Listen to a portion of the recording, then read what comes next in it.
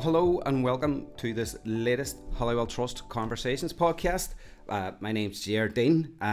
We're today going to talk about something that's very topical, or should we say very tropical. Paul Gosling is joining me as always. Paul, how are you?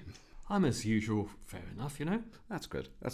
So the one story that's consistently in the news broadcasts at the minute is the heat. Europe, China, Iran and the United States are recording their highest temperatures, almost 50 degrees in parts of southern Europe, with a new spate of forest fires in Greece, while we still haven't forgotten the forest fires in Canada, which blew smoke across America as far as Washington. So meanwhile, the Antarctic is melting at its fastest ever rate. June was Europe's hottest month ever.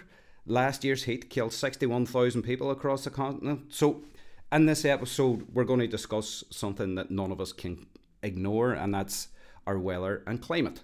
But also what we can do about that on a practical basis, not just to cut our carbon emissions, but also to cut our energy bills. And playing our part in tackling climate change will also save us money. And we'll hear from a couple of experts later on how to do that. So, Paul, can you talk us through the background to the podcast first? Yeah, thanks, Gerard. Yes, we've had several weeks of really hot weather in Derry, which then turned into day after day of miserable rain. So one or even two spells of very hot temperatures do not in themselves prove climate catastrophe. It's the trend we have to consider. Though what is happening currently in southern Europe is pretty catastrophic. But it's the trend that must worry us most of all. Last year featured the hottest day ever recorded in the UK, in July in Lincolnshire. Ireland's hottest day ever was also recorded last year, in August in County Carlow. And 6 of Ireland's 10 hottest years have been recorded since 1990. All of the UK's top 10 warmest years have been recorded since 2000. And 2022 was the hottest year in record in much of Europe. But this year is proving even hotter. Now, the Met Office states categorically this series of hot weather records represents climate change and results from the widespread burning of fossil fuels that began with the Industrial Revolution. Now, we should recognise that there are sceptics, including some well-known politicians and other public figures, who claim that climate warming is the result of natural fluctuations that occur over time. But we also need to recognise that this view is not shared by the overwhelming majority of respected scientists. What cannot be disputed is that we are experiencing substantial change, not just to patterns of heat, but also related impacts. Europe is heating up twice as fast as the global average. This is leading to tens of thousands of heat-related deaths, but also to flash flooding that our infrastructure cannot cope with. Climate-related flooding will be particularly severe in low-lying areas. Now, in Derry, that is predicted to mean that the Foyle River level will rise, with some land close to the river becoming permanently captured by the river. Now, we've witnessed in recent months some terrible fires in Greece, Canada and Australia, awful flooding in northern Italy, while wars are taking place across the Horn of Africa region that are arguably connected to climate change because of the drought and the loss of agricultural land displacing people. These in turn are causing many thousands of people to be moving around the globe and trying to find new homes. While intergovernmental conferences have aimed to reduce carbon emissions and limit the rise in global temperatures, the targets have been missed, and it's been recognised that we're way off target. For example, while governments pledge to cut subsidies for the burning of fossil fuels, those subsidies have actually increased substantially, in part because of the Ukraine war. So we're going in the wrong direction. Now, reductions in greenhouse gas emissions in Europe are taking place at a lower level than promised. So again, we're just not making the actions that are needed. Okay, and Paul, you had a conversation with Professor John Barry from Queen's University, who gave us his own analysis of the crisis. And we must point out that this interview was recorded prior to the heat crisis of the last few days. So let's listen to John. John, how far are we as a society away from where we need to be in terms of carbon emissions and climate change? We are, way behind. So far behind that, although this may not mean much to listeners, but it's really, really important. The international, climate negotiations were aimed at keeping global average temperature below 1.5. That's now dead. So we are looking at a much more warmer world. Just given our remarks earlier in terms of the weather, this monsoon type rain, the heat, strange weather is going to get worse. And that gives you an indication how far we are away. Most governments, including the Northern Ireland Executive, have set net zero. So that's net zero greenhouse gas emissions by 2050. And that's not that far away. What it means is that we need to be almost halving all our emissions within the next 7 years, so by 2030. And that means, just to break it down, we should be reducing our emissions. And that means the fossil fuel intensity of transport, of electricity, of our food system, and so on, by between 8 and 12% a year. And just to finish, just to give you the scale of the challenge, but also the opportunities, and there's lots of opportunities in this green transition. Even during the pandemic, where we had to stay at home, where there was no flying, and there was an enforced, if you like, reduction in fossil fuel emissions, that only barely brought down greenhouse gas emissions. So we are a day late and many, many tons and dollars of carbon short. So we need to move very, very quickly. But this will deliver multiple benefits, some of which we can talk about, particularly in the residential housing sector. And I guess, John, that in a sense, we need to move further than our share of emissions in terms of residential properties because of the difficulties in reducing emissions in some other sectors, such as aero travel and maybe farming and certain elements of industry. So there's more of an obligation, a requirement to reduce emissions in residential properties. But as well as doing things about reducing emissions in residential properties, we also have to mitigate against the impact, don't we? So we have to think not only about how we reduce our emissions, how we cut our heating bills, but also how we protect our properties from the greater level of flooding that's taking place now, for example. No, 100%. And I know where you are in Derry and Strabane, it has witnessed some terrible floods over the last number of years. Now, we can't say with 100 degrees certainty that's as a result of climate breakdown, but it's certainly consistent with the models of the type of weather patterns we are going to see. And obviously, that's another cost for householders. And what we're talking about here now is what's called climate adaptation. So how do we actually adapt to an inevitably warmer and therefore more climate destabilized world?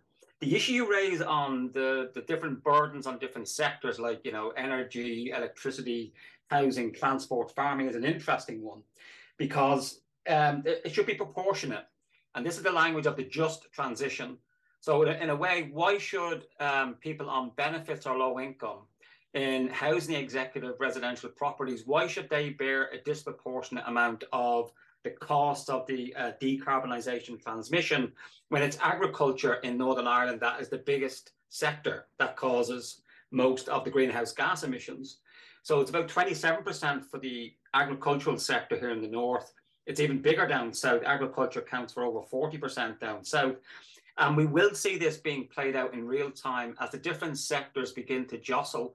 Because you could say it's legitimate. Why should the residential housing sector take more of a burden, particularly when it's falling on those on low income, when it actually should be aviation that should maybe take its fair share, and the same with agriculture. And so this is the issue of where science and justice comes, meets.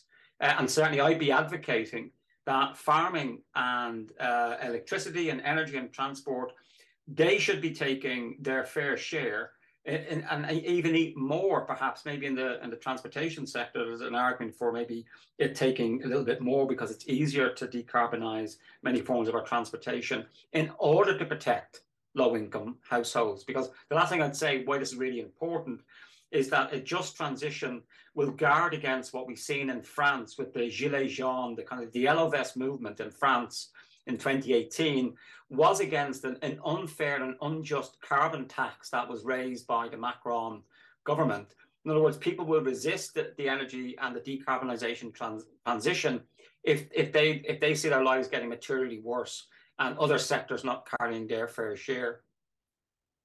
And that is where we come to the difficult point, don't we, John, which is how do we make the changes that are required to residential housing that are needed both to cut our costs, because it's inevitable, I would suggest, that energy costs will continue to rise, and doing anything other than having rising costs won't actually impact people in a way that's going to encourage them to cut their energy use.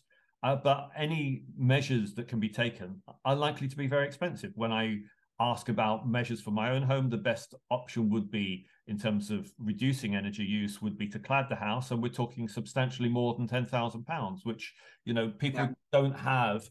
And that's only part of the way. People don't have 10 to 20, maybe sometimes £30,000 to energy improve their properties. So what do you think we should focus on? Well, I think firstly, we should move away resolutely from an individual household focus. This is a whole of society, and it should be a state-led transition. I mean, there is a dominant kind of individualistic, dare say, capitalist model of this transition, which is that each of us as households, we're going to get electric cars, we're going to invest in heat pumps, we're going to put solar panels up, we're going to have the money to insulate our homes.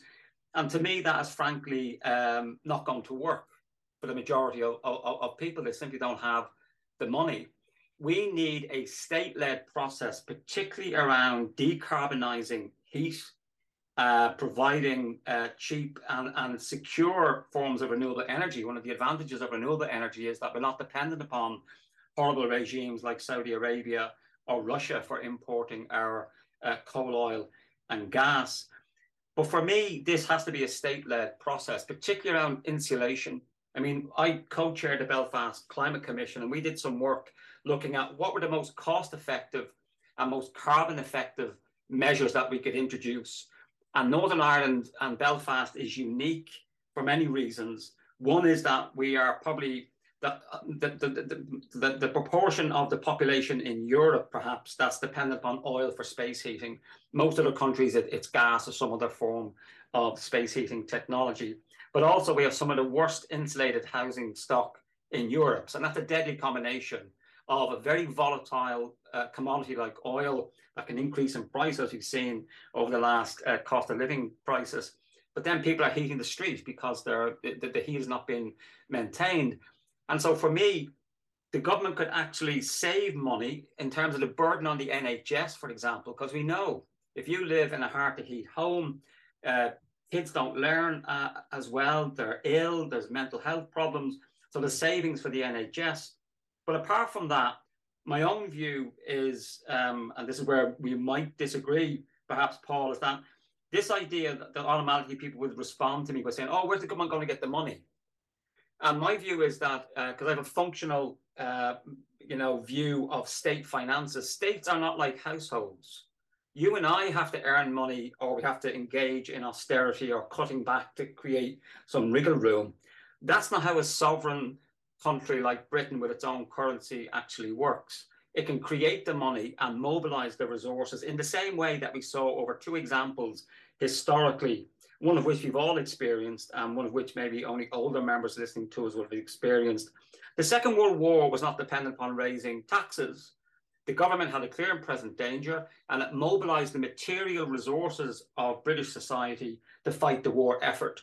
Similarly, the pandemic is the more recent example, where the government just simply went and did what it should do, which is protect people. So my own view is very strongly that the issue is not the lack of government money. Look how quickly the former Prime Minister Boris Johnson could promise millions to Vladimir Zelensky in the war in Ukraine, but couldn't find the money for the NHS. So anybody listening, do not be fooled by politicians and others who say that the issue is the lack of money. As John Maynard Keynes, the old economist, quite wisely said, anything that is technically possible is financially affordable. And if that degree of wartime mobilization, we are in a planetary crisis. And these normal policy responses of raising taxes and austerity, to me, are not needed. And in fact, they're a distraction. The government, a sovereign currency issuing government like the UK, can find the money to mobilize the resources to retrofit every house in the country. And that would save lots of money. And the issue in terms of the NHS and so on, provide jobs, which we also need as well. So I do think we need a different view of how state finances work. But that's probably, as you say, scale of a different podcast. I'm not going to disagree at all with what you said, John. except to say I can't see the will amongst any of the political parties, either in Great Britain or Northern Ireland or any of the major countries, in order to do what's needed in terms of what you're saying. But to be honest with you as well, realistically, I think you're probably right. But the issue is there is no functional reason. This is ideological. It's the dominance of a particular view of economics and state finances that we find in most of the treasury and finance departments of most governments, certainly in Europe. This kind of neoliberal orthodoxy around this idea that somehow we have to raise taxes and then spend it. That is what you might call handbag economics. And I blame Margaret Thatcher for that analogy, that, we've got to, use the state must use public money like a prudent housewife or something like that. And it intuitively makes sense, where we think, oh, you got to raise the money and then we have to spend it. Yet we as individuals, our local governments, that's how we have to think, but not for the state. But it's purely ideological. And the more people are aware of that, we should be demanding of our politicians to release the resources that can help literally save lives, because lives are going to be lost. Never mind property and people living miserable lives because the government is not doing the right thing. And the last thing I would say is that, on the day after the Bank of England has raised interest rates now to 5%, all that means is the powers that be have decided that unemployment is going to be the way to beat inflation.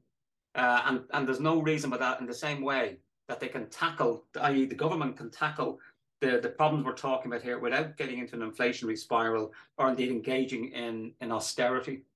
So thanks to John for that analysis. Paul, there's common cause between playing our part in reducing carbon emissions and also cutting our energy bills, which is very important at the moment. Yes, Gerard. Inflation has hit everyone hard, though especially those who are reliant on benefits and the very many people in and around Derry who are on low pay. So this is a crisis that's disproportionately affecting Northern Ireland and especially Derry. So for large numbers of people, they've not had the pay rises that match their higher costs, especially in terms of energy bills. So I spoke to the National Energy Agency's Home Energy Advisor, Nicola McDougall, to ask their advice on how to reduce energy bills, which will also cut our carbon emissions. And we should stress that this can involve some small, cheap actions as well as the big ticket items. Okay, so let's listen to Nicola's advice. There are lots of things that people can do, and I think that's what people don't realise. But individually on their own, they're not massive savings, but if we put them all together, I think I use the analogy sometimes of when you go to to do your weekly shop, and if everything's up a couple of pence, you might not notice straight away, but you do when you get to the till. It's the same with your house. But with your question, the two main areas I would be looking at, and I do a lot of talks like this, energy efficiency talks, out to community groups about, no cost, low cost. We want to start at the bottom and work our way up. It's about insulation and your heating system. Now, there's no point in having the all singing, all dancing heating system if your house is just letting the heat escape. So I would be very much looking at the insulation side of it. In terms of, no cost, low cost, it's draft proofing for me, because they estimate that 15% of your heat escapes through drafts. And this can be a really low cost way of people, improving their thermal comfort very quickly, and then also saving money. And if your heating's not on as much, you're also reducing the amount of carbon you're obviously emitting. In Northern Ireland, we know that most of our homes are drafty and inefficient because they've all been built sort of before the 1980s. So definitely draft proofing. And then if people can afford it or they're eligible for grants, definitely looking at, loft insulation and getting, the walls as well, because they're the two main areas where our heat escapes. In terms of your heating system, again, I'm not telling people you should, rip out what you have and get a new heating system. I'm actually saying to people, work out what you've already got and can you make any improvements of it. I think we can all do that. 65% of your energy usage is used, space heating. So looking at how well am I controlling it? Am I just putting it on and then turning it off when I remember? And then usually it's been on for too long. You're overheating. It's a bit like a lot of homes still have what we call the dreaded immersion heater, where it used to be a switch in a cupboard that we would forget about. If we have controls, things that make sorry, life a bit easier, where you can have timers or programmers, they definitely have been found to save people money because they're not leaving things running for too long. And then thermostats, are they up too high? Like the Energy Saving Trust and lots of other research have shown that you can save 10% of your heating bill just from turning your thermostat down by 1 degree. And just, I mean, I would even advocate whatever heating controls and programmers you have in your house, there'll be somebody who on YouTube or on the internet who will show you how to work it at its most efficient if you're not sure how to do that. Now, you mentioned about heating systems. My partner always insists that it's important to have your burners serviced every year. Do you think that's really important? Absolutely. And that's usually one of the first things I will say to people, how many people have had their boiler serviced this year, because one, it helps it run more efficiently, and it'll, usually if there's going to be any issues, if you have it serviced every year, you're going to, prevent any major damage happening to the system. But it's saving you money. And I'm always encouraging people, get it done during the summertime. Don't wait until October, November, December, when it's actually hard to get the heating engineers are very busy because everybody's requesting them. And you might actually get a better deal, if you're getting it sorted out over the summer as well. Now, the two things that I've done that have seemed to be the most useful to me is one, to replace thin curtains with much thicker curtains. And the other is, because I don't have a bath, I use showers, to actually get the water tank, the hot water tank, replaced with a much smaller one, because otherwise we're just heating water we're not using. I mean, is that the type of thing that we should be doing? Yeah, absolutely. And sometimes, if somebody is getting maybe a new heating system fitted or any, like that, make sure that it's suitable for the size of the house. I think sometimes, we get things that are oversized or they're undersized and they're working too hard. So it's maybe getting, a second opinion, if you're getting a new heating system. In terms of your like hot water cylinders as well, having a thermostat on them so that you're not overheating the water as well. I mean, we recommend that it shouldn't have to go above 60 degrees to ward off Legionnaire's disease, obviously, but anything hotter than that, when you're adding the cold water to it, which defeats the purpose of it, in the first place. For showers, I mean, we always get into the debate of how long. It depends on if it's an electric shower. If it's an electric shower, there are recommendations out there, you can save money, 1 minute less in the shower every time you have a shower. I tried not to dictate to people how long they should have a shower, because it could be the only maybe heat that they're getting that day, or it's more of a well-being issue as well. But if you find that there's a big family and there's lots of people having 10-20 minute showers, maybe just getting to encourage them to reduce the time of that, because that will save them money as well. Now, we've talked about the cheaper solutions. If you've got a bit of money, what would you do to improve the energy efficiency of your home? For my own personal home, I live in a semi-detached chalet bungalow, which are notoriously drafty. So I've already done the cavity wall insulation, which has done wonders. Absolutely, made such a difference. Really noticed it the start of this year when it was really cold, particularly at the back of the house. I do know I was supposed to move house last year and it didn't happen, but I did have to get my energy performance certificate updated. So when they came out to do the survey, I do need to improve my loft insulation. So my loft insulation should be 270 millimeters thick, and it's not. So I got a few marks deducted for that. And also I have an old conservatory on the back of my house. And if I did get a bit of money, I would consider changing that to an extension, because I'm actually losing heat through the glass from that house. It's not as efficient as it possibly could do. So I would be looking particularly at insulating the house.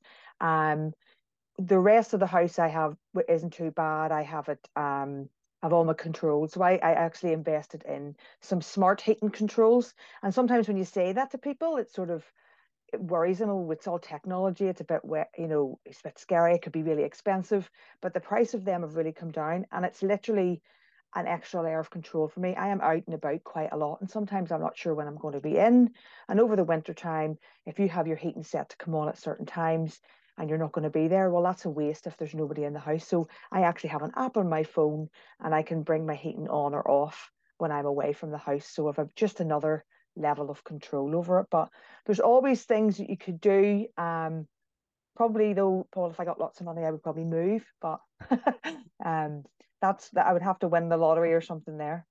You mentioned cavity wall insulation. Now, Mm-hmm. a supplier of cavity wall insulation has told me that you should replace it after 20 or 30 years. I mean, are they just having me on and trying to get another sale, or have they got a good point there? No, they do have a good point there. And that's why there are quite a few issues in homes in Northern Ireland, because the insulation that was fitted is now 20, 30 years old, and it's just not doing what it was. And a lot of the insulation previously fitted was the fibre. So now, not sure about the rest of the UK, but I know in Northern Ireland, but through the grants and all, they will put in the insulation beads. They're found to have better insulating qualities, and they have to extract if there is any old insulation in there, just to reduce the type, the chances of damp, and condensation getting in between the walls, which is it can be a bit of a disaster. They have to extract that out from the walls before they'll put in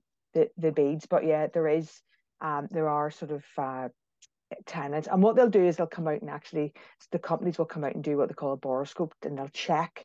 So if they're checking, to see if you need it, I would say, and they're saying yes, I would probably agree with them if it's been in for a long time.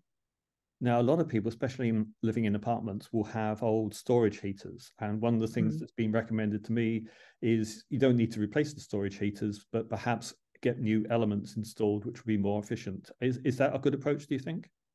The issue with storage heaters depends on the apartment itself in general, because again, it's all about the insulation. Unfortunately, there still are some homes that do have the older economy 7 storage heaters.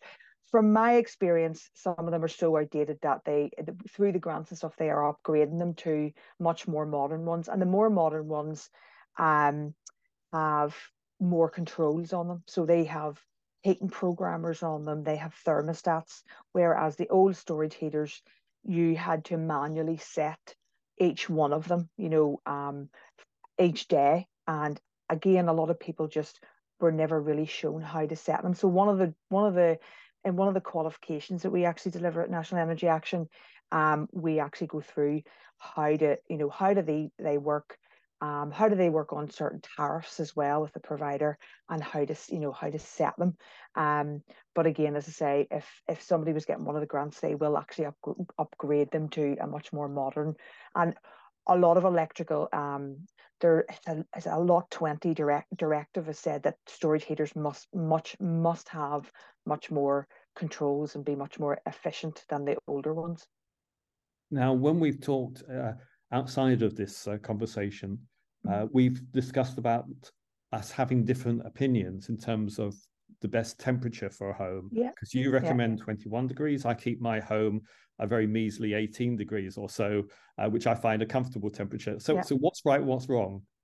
I don't think anything's right or wrong. I think it's because generally between 18 and 24 degrees, if you're a healthy person, they're healthy temperatures to live within. We go with the World Health Organization's recommendation of 21 degrees because we're working with very vulnerable people. So there could be older people or people with health conditions or with young children in the house. So that's why we recommend the 21 degrees. And also for people who maybe aren't as mobile. I know personally myself with working from home that if I'm sitting doing one of my talks online, if it's 18 degrees and I'm not moving, I will get cold, but I can get up and move about. If you were an older person, maybe on certain medications, blood thinners and stuff like that, there 18 might be a bit cold. So that's where, but we're not saying it has to be, but that's just like a one in the middle sort of a recommendation. And some people will have it a wee bit higher and some people will have it lower. Now, all this information is really useful, Nicola. How can people at home get more information? And can you say a bit about what your organisation, National Energy Agency, does? Yeah, so we are a fuel poverty charity. Now, my role within the charity is I'm the training officer. So there's 2 sides of my role where I'm delivering energy awareness qualifications to industry, housing executive, housing associations, anybody who wants to gain a qualification in energy awareness and just improve their knowledge. And we have other sort of accredited qualifications. The other side of my role is I go out to community groups. You know, I get requested from the likes of, you know, AGNI or lots of, you know, Northern Ireland Chest, Heart and Stroke, and lots of community groups and older person groups who want somebody to come out and do a talk about energy efficiency. And I have to say, the demand has really increased in the last year, not surprisingly because of the cost of living, but there's definitely an interest in people trying to see what they can actually do themselves in the home, which, you know, I've been in this job 5 years and I definitely can see that people are interested. Now, the rest of my colleagues, well, our overall aim is to, you know, we're looking after, you know, the most vulnerable in society. So we're working to ensure everyone has a warm, safe home. But the other side of it is we provide advice and support.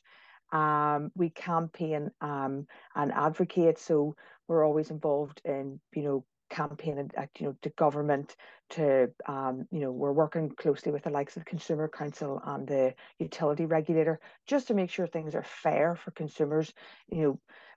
Issues with prepayment meters, you know, the energy bills, you know, the energy payment that was coming out, you know, making sure that worked for, you know, worked for us in Northern Ireland, because we know our setup is a bit different than across the water.